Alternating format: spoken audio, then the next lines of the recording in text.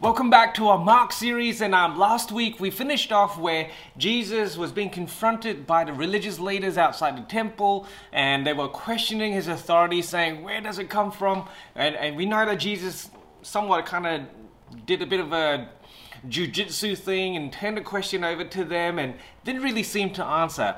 I want to just put that back into your mind and your memory, because what we read right now is going to follow on from those events. So we're picking up from Mark chapter 12. We're starting with verses 1 to 12, and it says this: Jesus then began to speak to them in parables.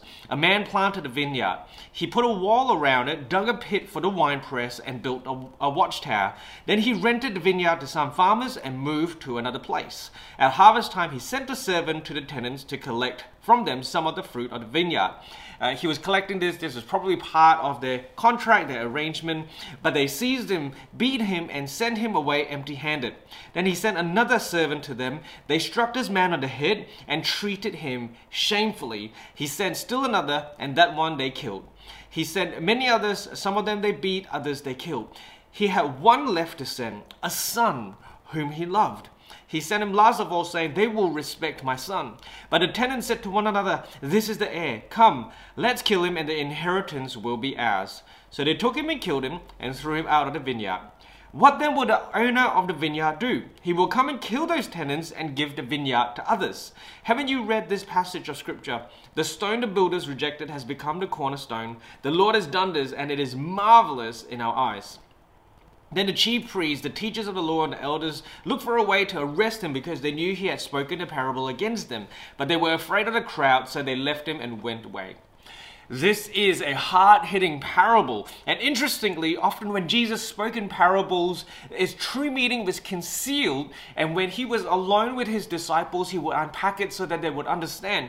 But in this particular case, when Jesus spoke the message, the religious leaders immediately knew this parable is about us. So let's dive into this parable and see some of the elements that Jesus used to craft this story that had a meaning behind it. The introduction that Jesus gives for this parable is actually really familiar to those who are Jewish, because it comes with a lot of parallels to Isaiah chapter 5. In Isaiah chapter 5, we read this song that is called the Song of the Vineyard. And in that particular song, God is seen to have planted this vineyard. He digs up the land, he clears the land, he plants the vineyard, and he puts a watchtower in it. So we can see that perhaps Jesus was using that same imagery so that people would actually remember what this whole vineyard business was all about. In that particular song in Isaiah chapter 5, God was looking for fruit in Israel. The vineyard represented Israel. God was looking for fruit from it during harvest time, but he could not find good fruit. Now, in this parable, this time round, we see that the master has rented out the vineyard to some other farmers. And in this case, the farmers are the tenants, are the religious leaders. And these religious leaders, their whole predisposition when it came to this vineyard is that we want to control this vineyard. We want to continue having power over this vineyard. We want all of its fruit, and we want it for ourselves. And so when the master came to demand his portion, his rightful portion of the vineyard, these farmers really did some terrible stuff. They beat up, they treated these servants shamefully, and even killed some of them. And what that is supposed to parallel is that in the history of Israel, the prophets, who are seen as the servants of God, were often severely mistreated and sometimes beaten, thrown in jail, treated extremely shamefully, and sometimes even killed. And so this is definitely mirroring what has happened in Israel's history. And what we need to recognize here is that there is a principle for us to understand when it comes to leadership. You see, in our world today, leaders are often seen to be the strong, confident, the ones who have power and authority. But the way that God looked at these people who tried to keep power and tried to keep authority was that he saw them as really evil people.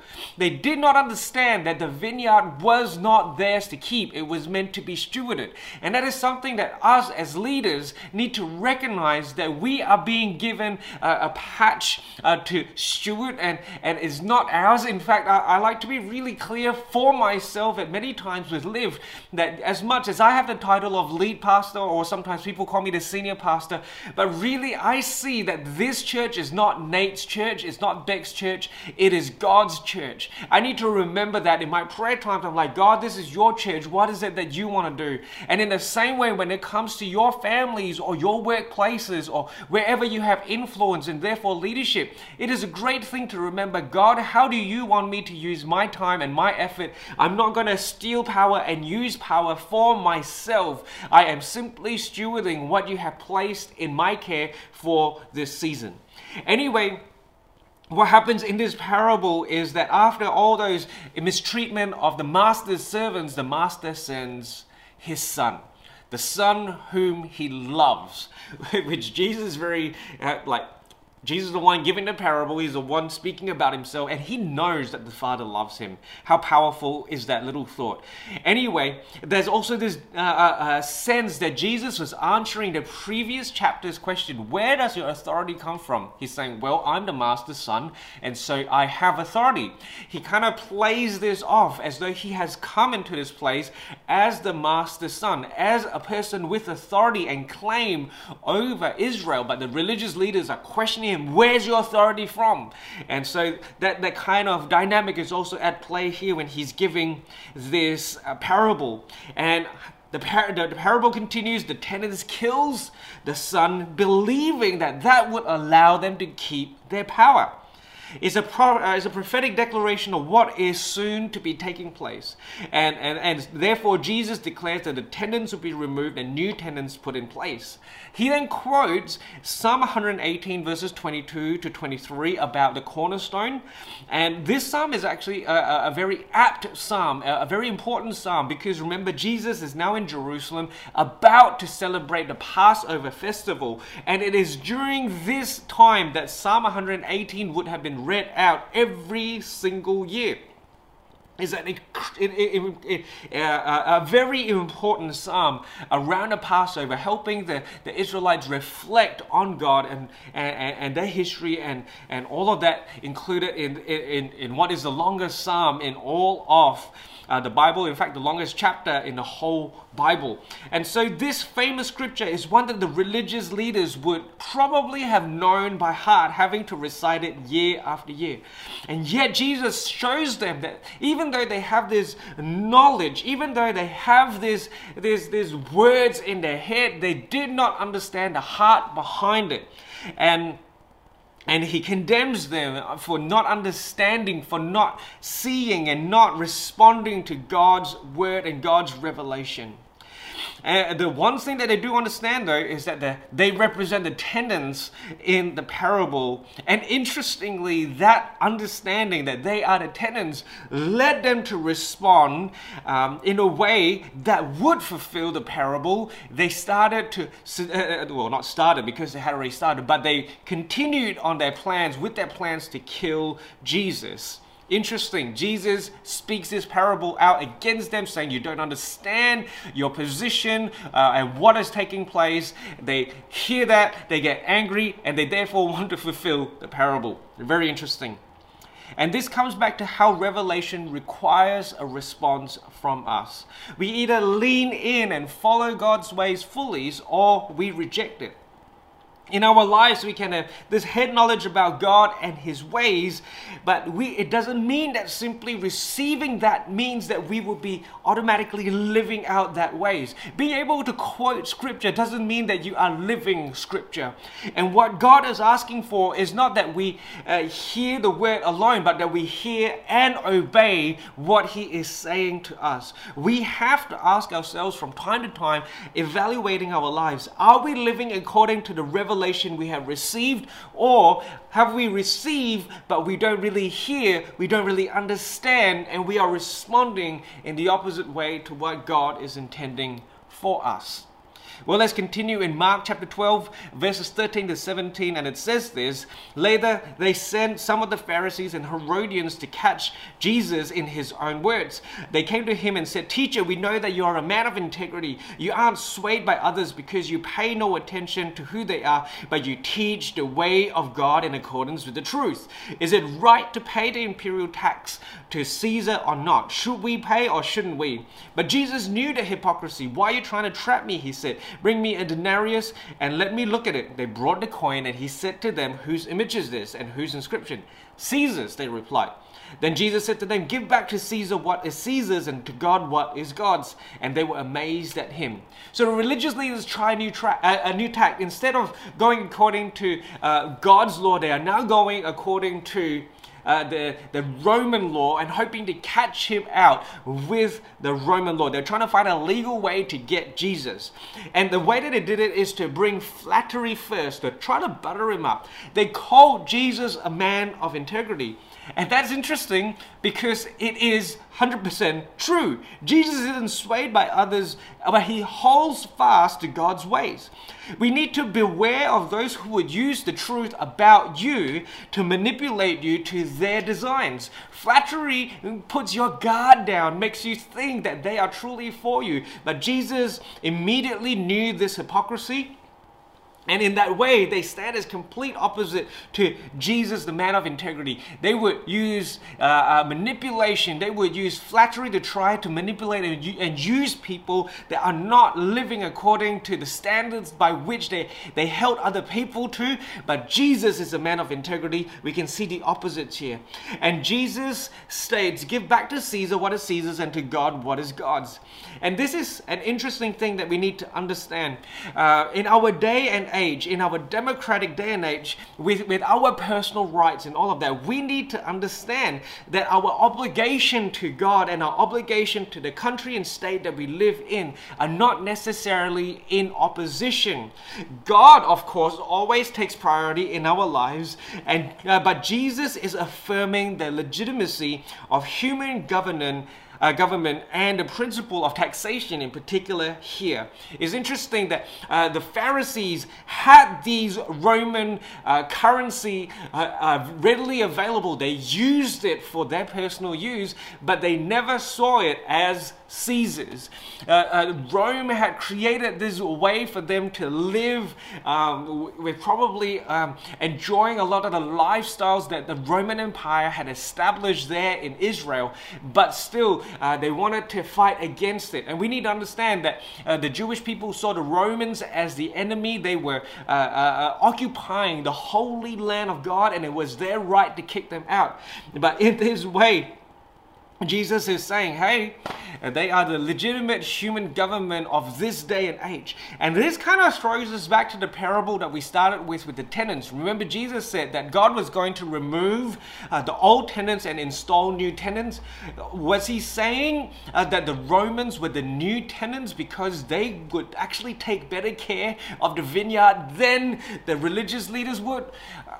I don't know for sure, but that certainly was an interesting thought when I was preparing this particular message. It was that sense of like, wow, the people that know God's word could not look after the vineyard as well as pagans could.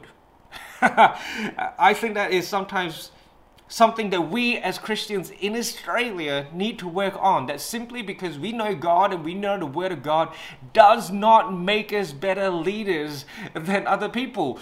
If we would take godly principles and not live them out, if we are receiving the revelation of God but not living it out, other people can also live according to amazingly highly moral principles and do a better job than we can. We often in our study of Mark, we decry the religious leaders. We know that they are terrible people. But today when we look at ourselves, what do we see?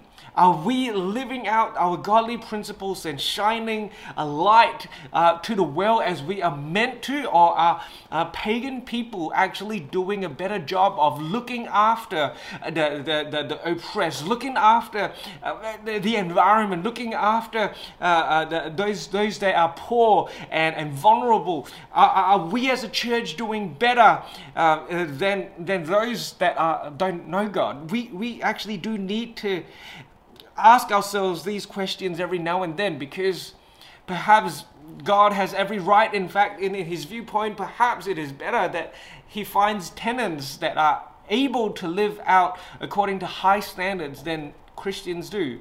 Just having the title of Christian does not make you a better person. Having the title Christian does not make you a better leader, although it gives us the potential to. And that's the challenge that we have to ask ourselves. Am I going to live out and learn godly principles in order that I can outwork the kingdom of God wherever I am? All right, let's move on to the next section, which is another challenge by the religious leaders in Mark chapter 12, 18 to 27. It says this: Then the Sadducees, who say there's no resurrection. By the way, the Sadducees only believe that the Mosaic books are scripture. So that's the first 5 books: Genesis, Exodus, Leviticus, Numbers, and Deuteronomy. That's just a fact. The Sadducees only believe in that. And they don't believe in the resurrection because Moses doesn't speak about the resurrection. They came to Jesus with a question. Teacher, they said, Moses wrote for us that if a man's brother dies and leaves a wife but no children, the man must marry the widow and raise up offspring for his brother. And now there were 7 brothers. The first one married and died without leaving any children. The second one married a widow, but he also died leaving no child. It's the same with the third. In fact, none of the 7 left any children. Last of all, the woman died too. At the resurrection, whose wife will she be, since the 7 were married to her? Jesus replied, Are you not in error because you do not know the scriptures or the power of God? When the dead rise, they will neither marry nor be given in marriage. They will be like angels in heaven. Now about the dead rising, have you not read in the book of Moses that the only books that you believe is God's word? In the account of the burning bush, how God said to him, I am the God of Abraham, the God of Isaac, and the God of Jacob. He's not the God of the dead, but of the living. You are badly mistaken. In this challenge, Jesus corrects the wrong understanding of the Sadducees. They were coming to try to trap him and show him that his understanding of the law and all of that wasn't that great. And they challenged Jesus about the resurrection, even though they don't even believe about the resurrection. And they brought their understanding of what is called levirate marriage, which is found in Deuteronomy chapter 25, verses 5 to 6. So that is something that Moses did write about to teach the Israelites about keeping the family name. And Jesus explains that the resurrection isn't just simply a return to what was before. It is a resurrection to a new age. One of the things that will be of the old age, which really is this current age when we talk about it, is marriage. Marriage is not going to continue on in the resurrection. The resurrection is going to be a glorified existence that our minds cannot fully comprehend. And the Bible does not give us the exact clarity about what this resurrected life is going to look like, except that it's going to be better than we can imagine. It's going to be greater than we can imagine. And so I've explained this passage before to people and said, what? I'm not going to be married when I resurrect? Then I don't want to go to heaven. Well, that's silly. Let me tell you, your minds cannot comprehend all that God has in store for us in the resurrected age. And as a church, we're going to be exploring some of these ideas about the afterlife, about heaven, about hell. In our gatherings in the month of November, you can mark in your diary if you're excited about that, because I am. It's the first time I'm attempting to teach about this, but I think it's really necessary for us to understand what the Bible teaches us about the afterlife. Anyway, in this particular passage, Jesus explains to the Sadducees and to the crowds really and to us that the resurrected age is going to be different. Get ready, it's going to be different. Don't hold on to things in this age, because in the next age it is going to be different. Anyway, Jesus also goes on to state that God is not the God of the dead but the living. Death to us today seems final, doesn't it? When a person passes away, sadly, and we are left with this sense of like finality about that person. But to God, our physical death is only a point. It seems to just be this transition, if you will. God sees it very differently. All right, we have to motor on. Mark chapter 12, 28 to 34. One of the teachers of the law came and heard them debating. Noticing that Jesus had given them a good answer, he asked them, of the commandments, which is the most important?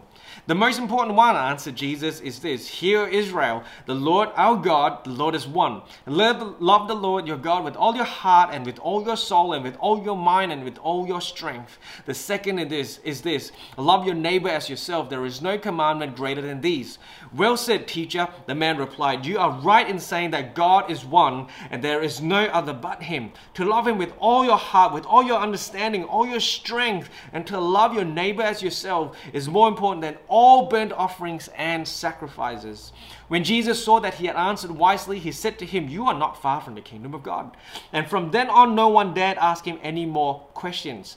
This is actually a very hopeful section in the middle of all the challenges that Jesus was facing. One of the teachers of the law actually wanted to hear more from Jesus. And when he came with that heart and asked a genuine question, realize that Jesus didn't speak in parables. Jesus didn't turn it around to ask him, you are a teacher of the law, shouldn't you know about this? But it seems like Jesus knew that this man was genuine and searching to follow God well, and so he gives him a very straight answer, summarizing all of the law and the prophets with these two statements: love the Lord with all of your heart, all your soul, mind, and strength. Now, some people would take that passage to show that us as human beings, we got a heart, we got a soul, we got a mind, we got strength, and they're separate parts of us. This is not what Jesus is intending in the Hebrew way of talking. When they give these lists, is to showcase the totality, the wholeness of a person. We're not supposed to go, well, Jesus didn't talk about our emotions, does he? So maybe I don't have to follow God with my emotions. Or he doesn't talk about my body specifically, so I can use my body for my own. No. This is supposed to be your heart, soul, mind, and strength. It's supposed to represent all of you. You're supposed to love God with all of yourself, and then to love your neighbor as yourself, as an outflowing of following God well.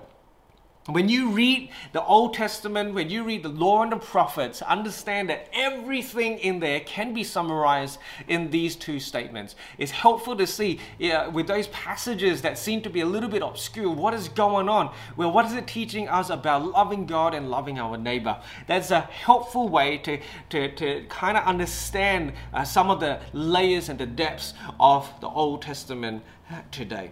Well, the teacher of the law then goes on to say that, well, that's really powerful to love God and to love your neighbor. These things are more important than any offering or sacrifice we can bring. He responded to hearing the revelation. He went, wow, yes, that is what God is truly looking for. To which Jesus states that this man wasn't far from the kingdom of God. He was moving and responding well to the revelation that he was given, which means that he was entering into the kingdom of God. This is a picture of what we need to be doing with the revelation that we receive. We need to respond to it. We need to activate it into our lives. And that is how we move towards the kingdom of God. Well, the questions have now stopped, and so Jesus now issues a challenge to the religious leaders. Mark 12:35-37. While Jesus was teaching in the temple courts, he asked, "Why did the teachers of the law say that the Messiah is the son of David?" David himself, speaking by the Holy Spirit, declared, "The Lord said to my Lord, sit at my right hand until I put your enemies under your feet." David himself calls him Lord. How then can he be his son? The large crowd listened to him with delight. So Jesus quotes one of David's Psalms, Psalm 110, and here he quizzes the teachers of the law. And he says, how can the Messiah be David's son? Which talks about a son is supposed to be, lesser in stature at the very least. But David uses the term Lord, which is talking about some of the greater status. How can David's son be greater than David? And we can understand this because we understand that Jesus isn't just David's son, or simply from David's line. He is also the Son of God, and therefore calling him Lord is not only is the only right thing we could do. But Jesus challenges the religious leaders' understanding of the Messiah. They were thinking that this would just be another human being imbued with the power of the Holy Spirit to lead the nation of Israel. They weren't quite capturing and understanding that the Messiah was actually God's own son. And so Jesus teaches them that, but very quickly then, knowing that the people, the religious leaders couldn't respond to that, he issues this warning in the next few verses. It says this in verse 38, as he taught, Jesus said, "Watch out for the teachers of the law. They like to walk around in flowing robes and be greeted with respect in the marketplaces, and have the most important seats in the synagogue and the places of honor at banquets. They devour widows' houses and for a show make lengthy prayers. These men will be punished most severely." This brings back pictures of the tenants, the parable that we started with. The teachers of the law are meant to be stewarding God's flock, and yet they would usurp power for themselves. And so Jesus pronounces a severe judgment upon them. In the quest for power, they would trample on those that are vulnerable. And this is something that we need to understand. Because I personally believe that we all have some level of leadership in our lives, because leadership is simply influence. And we need to understand that we're not meant to be influencing others to give us power. We're meant to use our influence to serve other people. In fact, the only way Jesus speaks of leadership is always about service. It's never about taking power and authority. All right, we're going to finish off with the last few verses of Mark chapter 12, verses 41-44. It says this: Jesus sat down opposite the place where the offerings were put and watched the crowd putting their money into the temple treasury. Many rich people threw in large amounts, but a poor widow came and put in 2 very small copper coins, worth only a few cents. Calling his disciples to him, Jesus said, "Truly I tell you that this poor widow has put more into the treasury than all the others. They gave out of their wealth, but she out of her poverty put in everything, all she had to live on." As we close this section of Mark chapter 12, we find Jesus commending a widow who gave very little. Isn't it interesting that Jesus would actually take some time to sit in the temple courts and to observe these collection boxes? And he knows how people give. He knows how people sacrifice. He knows what people offer to God. And he sees these rich people who would throw in their coins, making a big din. These boxes were probably, these offering boxes are probably made of metal, and the coins, of course, metal on metal, making this clanging, banging sound. So people would know when the rich were giving, but no one would have noticed this widow. No one would have noticed this. A lady put 2 little coins in there, but in proportion to where she is at in life. Jesus saw that and said, wow, how powerful. The culture of the kingdom is upside down. The culture of the kingdom is not about more, bigger, power, but is about trust, is about faith, is about servitude, is about worship towards God.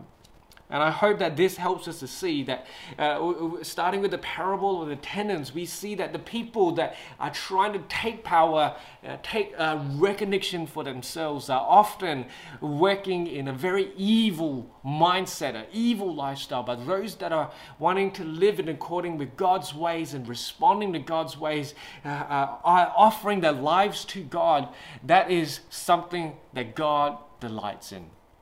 Let me just pray for you as we finish off today. Dear God, I pray that the revelation, the words that are spoken, won't just be head knowledge for us, but it would actually move us towards action. I pray that you bring conviction into our lives, the area of our lives that are not in alignment with you and your principles and your ways, and help us to see how we can make those changes, make those adjustments so that we are living in accordance with your word. I pray this in your name. Amen. Awesome. Thank you so much for being a part of this week. Make sure you join your Lift group as we discuss Mark chapter 12. Thanks, everyone.